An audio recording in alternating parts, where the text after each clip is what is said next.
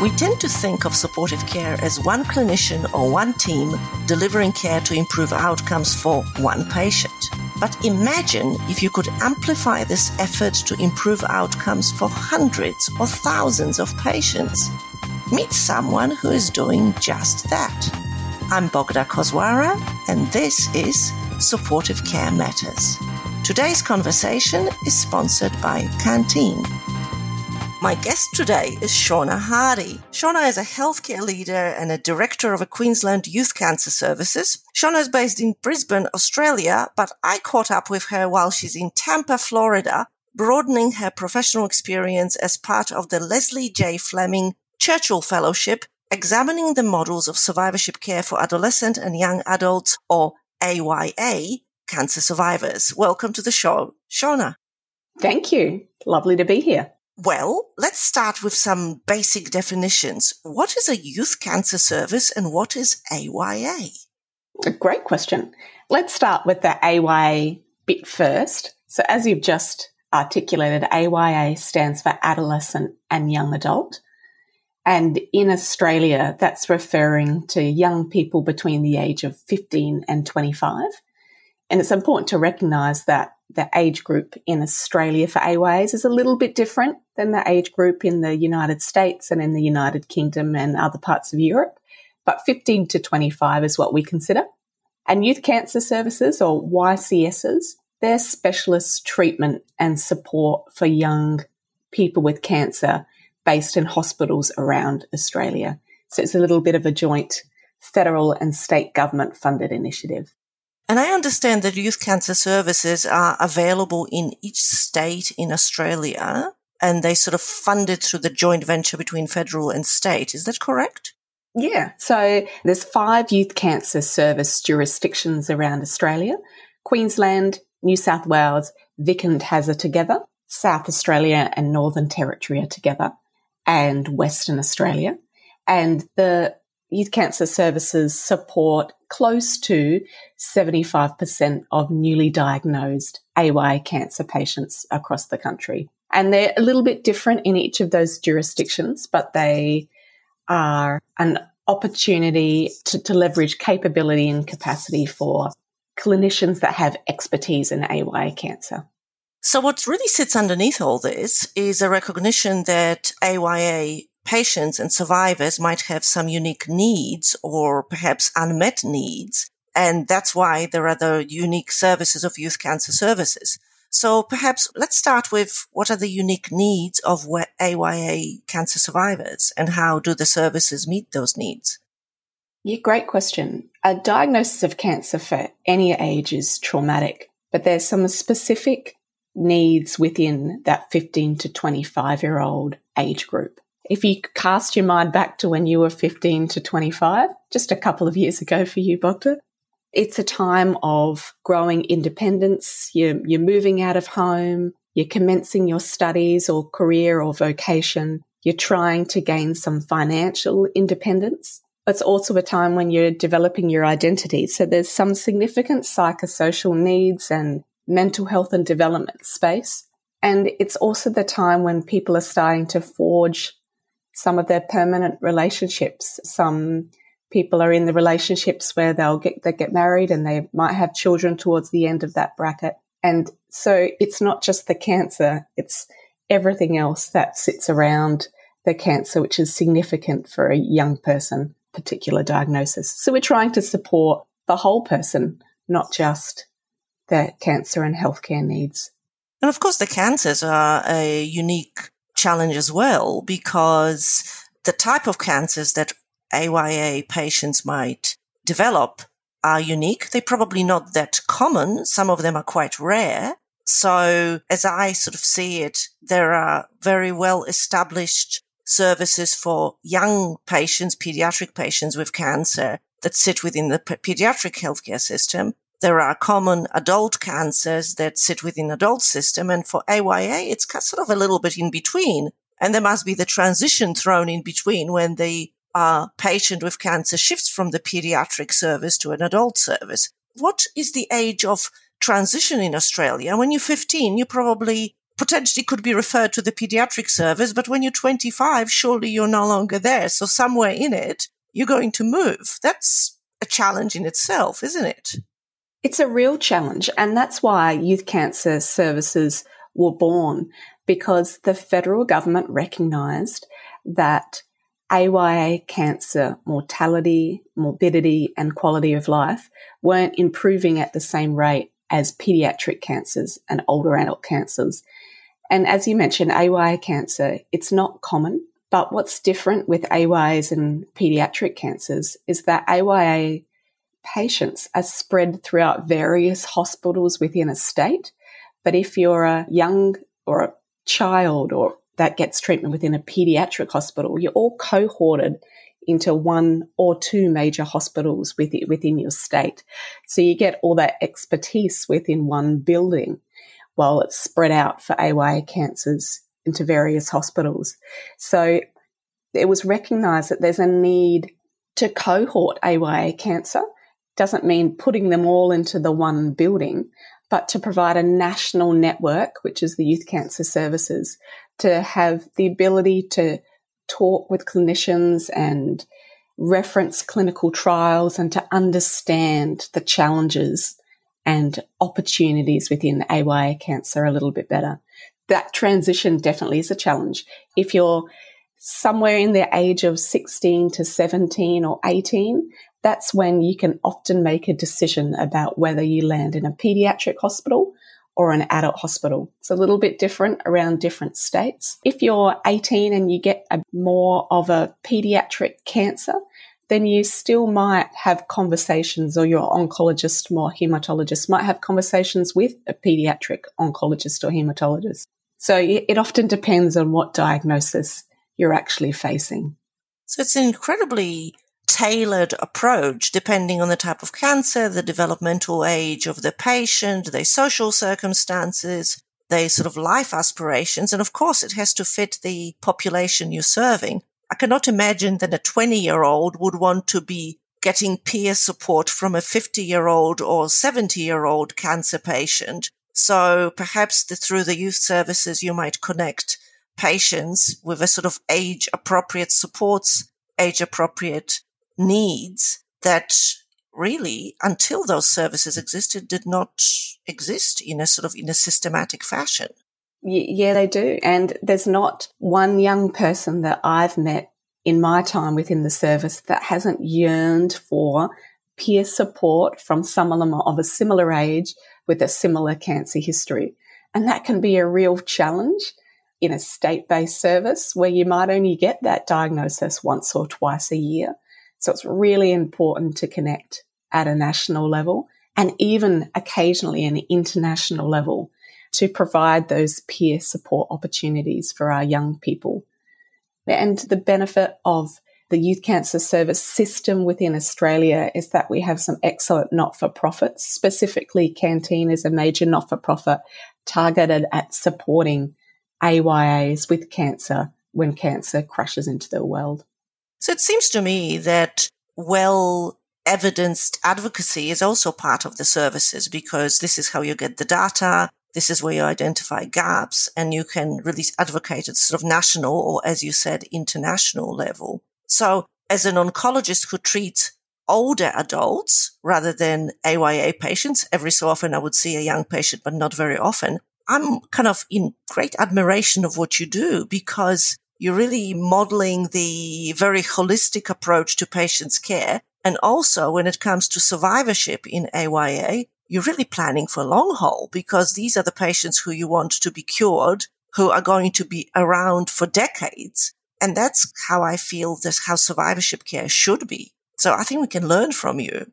I think there's lots to learn. And when you see a young person with cancer and they lay out their needs and we recognise that they'll be contributing to the community for 60 to 70 years after their cancer diagnosis, it really reframes what you'd like to do and the support that you'd like to provide and how we would like to empower these young people to manage their supportive care needs for the long haul, not just for this next 5 to 10 year period. Exactly. So you mentioned in your description of sort of connections between services. You mentioned the international as well as national connections, and obviously you're now on the road through the Churchill Fellowship. What is the purpose of the fellowship? What are you hoping to learn through the fellowship, and where are you visiting? Yes, I'm currently on the road. We're all at different timestamps as we're recording this, which is a fantastic example of how virtual connections have improved our ability across the board. So I'm on a Churchill Fellowship to investigate AYA-specific models of care for cancer survivorship or after cancer treatment support. And we have some wonderful programs within Australia, and we certainly aim to support our young people as best we can. But I'm never going to take away opportunities to learn from examples and services and clinics around the world. So I'm currently traveling to understand what partnerships they have within their services and what models of care they have to best support their young people for that long haul, that 60 to 70 years that we just described. And so I'm currently in Florida visiting with the Moffitt Cancer Center, and I've spent some time in Texas with MD Anderson and some time in Los Angeles at the Global AYA Cancer Congress. From then on, I moved to Chicago to visit with the Lurie Cancer Center, and then off to Toronto to visit with Sick Kids and the Princess Margaret. And then I sojourned further into the United Kingdom, into London, Manchester and Leeds to some of the cancer centres there, off to the Netherlands Cancer Institute and the Italian Cancer Institute to understand what they do and how they do it, and hopefully to pick up little nuggets of information along the way that we can implement and apply in our Australian context. It really speaks to the idea that if we want to improve care at the high level, we really need to partner broadly. And I think in particular for cancers that are uncommon, like AYA cancers, if you really want to have a critical mass of strategic thinking, you just can't do it within one institution. You really need to collect globally. And I think that that's how advances are made. So I'll be very interested to hear of your learnings once your journey is finished. But for now, let's talk about sort of the big picture thinking and strategy. Your role as a director of the services is actually very strategic and very big picture thinking. So it sort of fits with your fellowship as well. But you are also, by training, a clinician. How did you transition from the role of a clinician into the leadership role that is really focused on strategy and the big picture? I think that was a little step-by-step process over many, many years. And look, I definitely pride myself as a clinician. I spent many years working in the trenches of healthcare and understand the demands and the joys and successes that you get working within that space. And so I think that clinical background really provides a strong foundation to whatever activities that I do now. But over many years, I took on different project and management roles. Initially, for the first decade and a half of my career, it was a part-time clinician, part-time project manager or people manager. And then it gradually continued to shift to a 75%, 25%, 90%, 10% until over the last number of years, I've spent my time as a full-time healthcare leader or healthcare manager in different spaces. And so there was experience that took me along that path. I also did postgraduate studies in a Master's of Business Administration. I did healthcare certificates at Harvard Business School, which is managing international healthcare programs, and different other grad certificates along the way to best support my practice as a healthcare leader with that foundation of a clinician. And it's been really interesting to see and exciting to work with different groups and different organisations to better support a systems-based approach to a sustainable healthcare models. So the listeners to the podcast may not know that your clinical background is in physiotherapy. And it seems to me that that's really very much focused on rehabilitation and normalizing sort of health and so on. So it actually fits very well with the survivorship care that you're currently looking at. But obviously, you must have had a knack for the system thinking somewhere at the very beginning, because it seems like you've had this sort of structured and intentional progression into the system thinking. So is there a moment of observation that got you to that point? I think I like how you put structured and intentional, because I'm not sure how intentional Maybe it wasn't. It seemed almost intuitive at the time, to be honest with you, and that's okay. Look, I always struggled with the idea of not being a clinician, and so I'm glad that that movement was gradual rather than forced, because it would have been difficult for me to say, no, I want to move away from that patient care aspect. But I think it came at one point where I had a significant leadership role and I was juggling up the opportunities that were becoming available to me. And my manager at the time said, Shona, even if you didn't take this leadership role, do you think that you would be able to not lead within the space anyway? Do you think you'd still have strong opinions about this systems-based approach? And I recognize that I probably did. It's a bit intuitive for me to think in a systems way. So it was that point that I thought, oh, hang on a second. I think this is my path in healthcare and this is where I can influence in a different kind of way. It might not be that one-on-one patient consultation or interaction, but I can still improve the health and well-being of Australians by taking on these kinds of roles as well. See, this is a strong plug for strong opinions. And I actually think it's not either or. It's, once clinician, always a clinician, and once a leader, always a leader. And they're not mutually exclusive. I actually suspect that you're probably a better leader because you see the clinical purpose of the leadership. And so I think your clinical role informs your leadership, but I think your leadership was probably there when you're doing the clinical work. And maybe it wasn't so direct and sort of well structured, but potentially accidental. But it seems to me that you got exactly where you were meant to get to. Yeah, happy accidents, Bogdan. There are happy accidents, always. So what is this system thinking? Can you explain it to me? What is system thinking?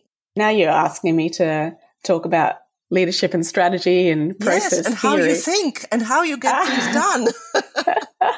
Systems thinking is an approach to navigating complex environments.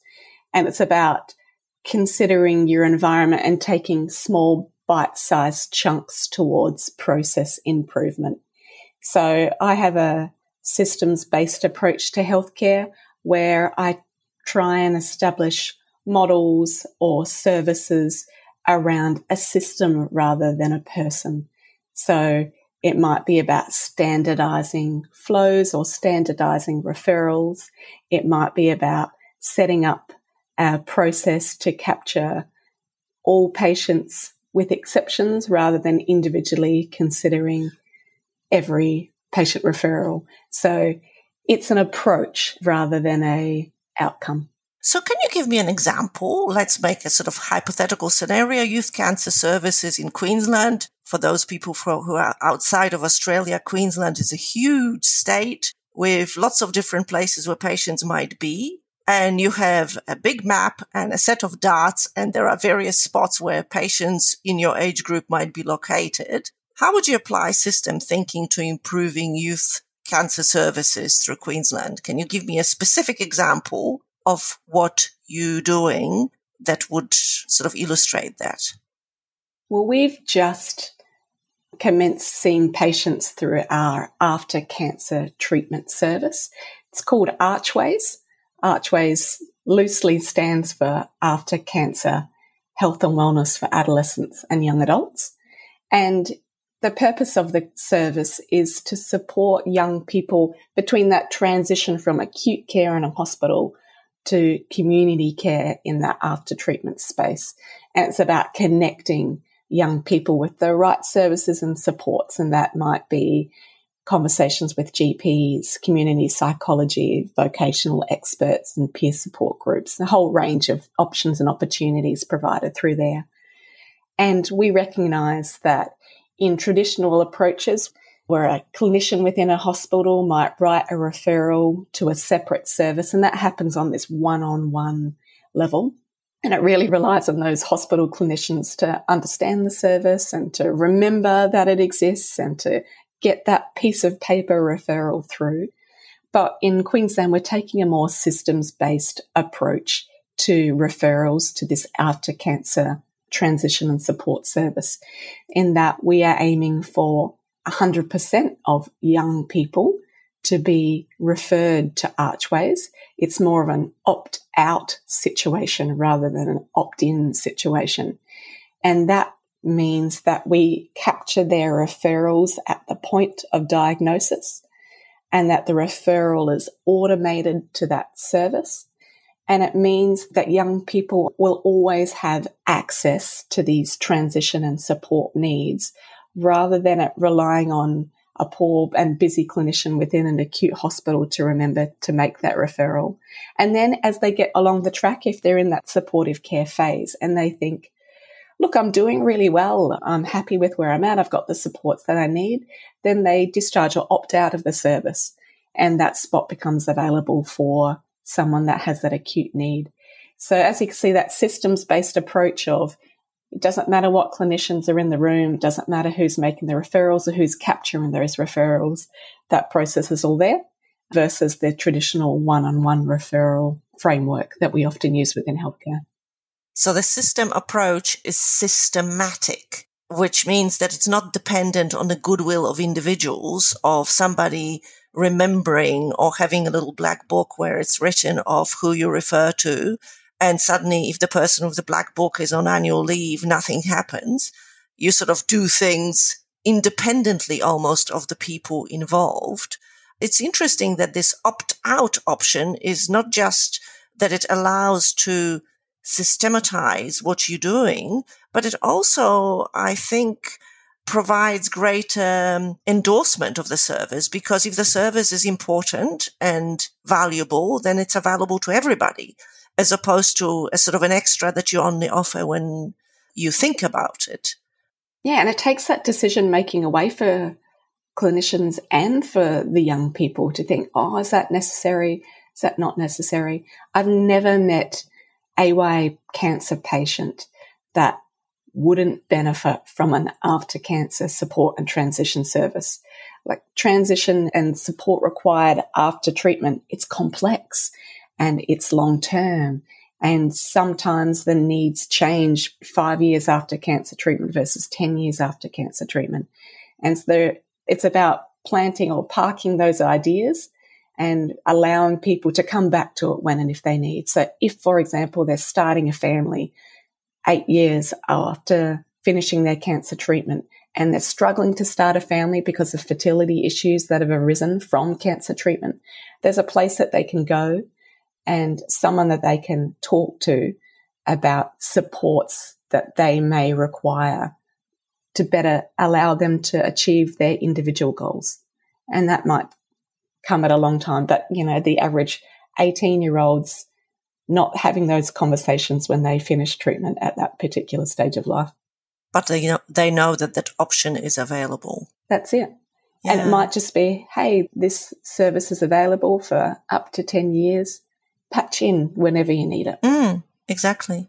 Now, you've got very lofty ambitions on that because you mentioned 100% adherence. How are you achieving 100% adherence given that in Australia there is a public and private sector, and I suspect that your ability to integrate within the two different sectors of healthcare delivery differs? How do you engage with the private sector? It's really unique, these youth cancer service roles, because of that joint federal and state funding. If we're specifically considering the federal funding is for all people living within that jurisdiction, not just those that land within a public hospital. And so my role as Director of Youth Cancer Service is to connect with all the young people diagnosed with cancer between the age of 15 to 25 in Queensland, regardless of which hospital they land in. And so our team, myself and the Youth Cancer Service Queensland team, connect with the private hospitals within Queensland. It doesn't mean that we're waltzing in and talking to patients at the bedside, but we might communicate with their treating team and provide a second opinion for when discussing chemotherapy protocols, or we might support them in providing a fertility preservation pathway and saying, hey, this young person, because of the cancer treatment that they're planning to have, it's likely that their fertility will be affected. Here are some options that we use to support fertility preservation in this age group. Or it might be doing a once-off psychosocial assessment to help understand the unique needs of the AYA at that particular point in time, plus minus some suggestions to consider additional support from community or private psychology providers. So there are many things that a youth cancer service can value add for all patients, whether they're public or private, regional, rural or metropolitan. Sounds to me that you must be quite creative in how you develop solutions to the challenges that you see, because you've touched on psychology, fertility, logistics, transport, all the different elements. Surely you didn't pick it up in the sort of physiotherapy training or even leadership programs. So how do you cultivate the creativity of leadership? Oh, that's a fantastic question. And I think you're right. You have to be a little bit out of the box thinking. And it's certainly not me exclusively. It's the entire team of AYA clinicians, regardless of profession. They're special and they're unique, and they're willing to dive a little bit deeper, and they're willing to have conversations about things that are completely unrelated to cancer, because they know that's what's really going to support this young person. For example, we had a young person that had quite a significant cancer diagnosis in one of our facilities, and the team went in to do all their initial consults and make sure that they're supported. And this young person wasn't so much concerned about their cancer diagnosis. They were concerned that they were going to miss their Year 12 formal, and that their Year 12 formal might be somewhere in the middle of treatment and they might not have a full head of hair. And so for them, this aspect was far more significant than their morbidity or mortality risk associated with cancer treatment. And so when the clinician popped out of that treatment and I asked how things went, and they stated that they spent most of the time talking about how they could support them and attending their Year 12 formal. And that's the difference between AYA cancer care, because you have to talk about and consult with the things that matter to the young person, not the things that matter to you, not even necessarily the things that matter the most to the family around them. But unless you've got the young person on board and you're supporting them in their immediate goals, you're never going to make headways for the long-term care and support that these young people need. And so, 100%. The clinicians within the hospitals around the country have to be creative. They have to be patient. There might be an extra bit of time attached with consulting with a young person because their needs are a little bit broader than some of the older adult population. But it's really important to consider them as a person, not a UR and not a cancer diagnosis only. It must be incredibly gratifying to be able to do that, to actually recognize that you're making a difference exactly where the patient wants you to make a difference. Yeah, it's gratifying and humbling. And this is one of the reasons why the clinicians love to see their patients in the long term, because they love to hear how things are going and how their goals have been achieved and how they've developed as individuals. It's such a unique time frame in a person's life, and so much can change within a 5-year period, and it's absolutely gratifying to see where these young people travel to and what they do. There's so much more to them than the cancer. Yeah, and that's the case with anyone, right? Like, that's how we would really like to think of any cancer patient. Absolutely. It's just a little bit more in your face when we're talking with young people, which is a good thing in shaping the services that we provide.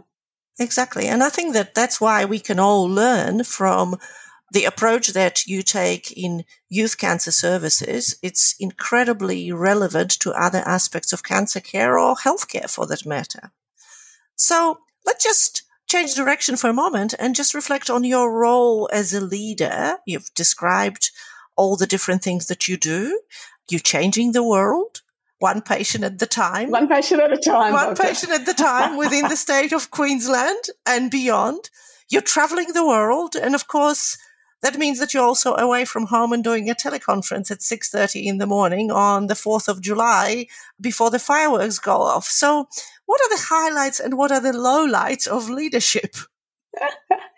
The highlights are ability to work with an impassioned team. That's definitely one of the things that I love.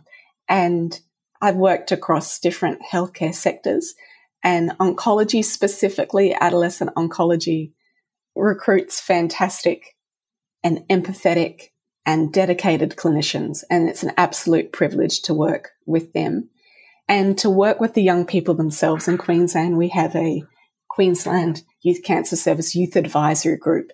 And these are young people after their cancer treatment. And we meet on a regular basis. And the purpose of the youth advisory groups is to better support and provide advice to and shape the models of care that we use within hospitals. And every time I walk away from those meetings, I'm walking with a lighter step. I feel encouraged by them and by their actions. I'm inspired by their thoughts and their activities and their dedication in this volunteer role. So in terms of leadership, being able to see that broad spectrum, to see the young people, to work with the clinicians, and to see the outputs of collective efforts in supporting adolescent cancer is definitely the things that get me up in the morning and help to shape my day. There's barriers to leadership in any space. Being away for 8 weeks from my family at current in this Churchill Fellowship is a challenge, and it's a logistical challenge. You should see my 8-week calendars at home with the full gamut of co-curricular activities and school drop-off times and weekend sport activities. Like, it's all in there. And so I'm certainly grateful to my family and extended family for their support. And obviously their support's essential at the moment. But in the life of any leader, particularly in healthcare leader, on the background of a COVID pandemic, it's required you to work within a community to help look after the things that are of value to you. And so when you get phone calls early in the morning because there's been a problem at the hospital or a COVID diagnosis, knowing that you can get up and go and that you can leave everything else behind and you've got amazing people to support you in that is one of the challenges, but certainly a blessing at the same time as well. Talking to you, it seems to me that the overarching theme of what drives you is the purpose of improving outcomes for patients, making a difference within the health system to people who are affected right there and then. So it's quite appropriate that I'll finish with the question that I try to pose to all the guests at the podcast, and that is, what is your top reason why supportive care matters? Supportive care matters for AYAs because they're different. They're unique and they're separate from pediatric or older adult cancer in the after-treatment space. And if I'm just to finish by sharing these loose statistics that 1 in 3 young people after a cancer treatment will struggle with a significant mental health issue, that 60% of young people after cancer treatment will have a high risk of a chronic disease or a chemotherapy or cancer treatment side effect, that 60% will have ongoing fertility issues, and that as a collective, they have fewer tertiary qualifications and a lower income than their non-cancer peers for the rest of their lives. We have to consider AY cancer differently. And that's why supportive care matters, because it's very obvious and very clear from international research that if you invest, and when I say invest, I'm talking time, resources, people, activity. If you invest in young people now during their acute and just post-acute phase, it will pay dividends and they will contribute to the community for the long run. So I guess my take-home message is that AY cancer is different. but it's an absolutely rewarding place to be and a rewarding place to work because of the long and many opportunities that these young people have in their lives after cancer. Much that needs to be done and much that can be done. Thank you very much, Shauna. I wish you productive travels for the remainder of your 8 weeks and a safe return home. Thank you so much, Bogda. Lovely to talk with you. All done, folks. That is all for Supportive Care Matters, a podcast created by me, Bogda Kozwara, for researchers, clinicians, policymakers, and patients passionate about improving the lives of people affected by cancer. Thanks to Mark Tai, who composed the original music, the Oncology Network, our producers, and Canteen, our sponsors.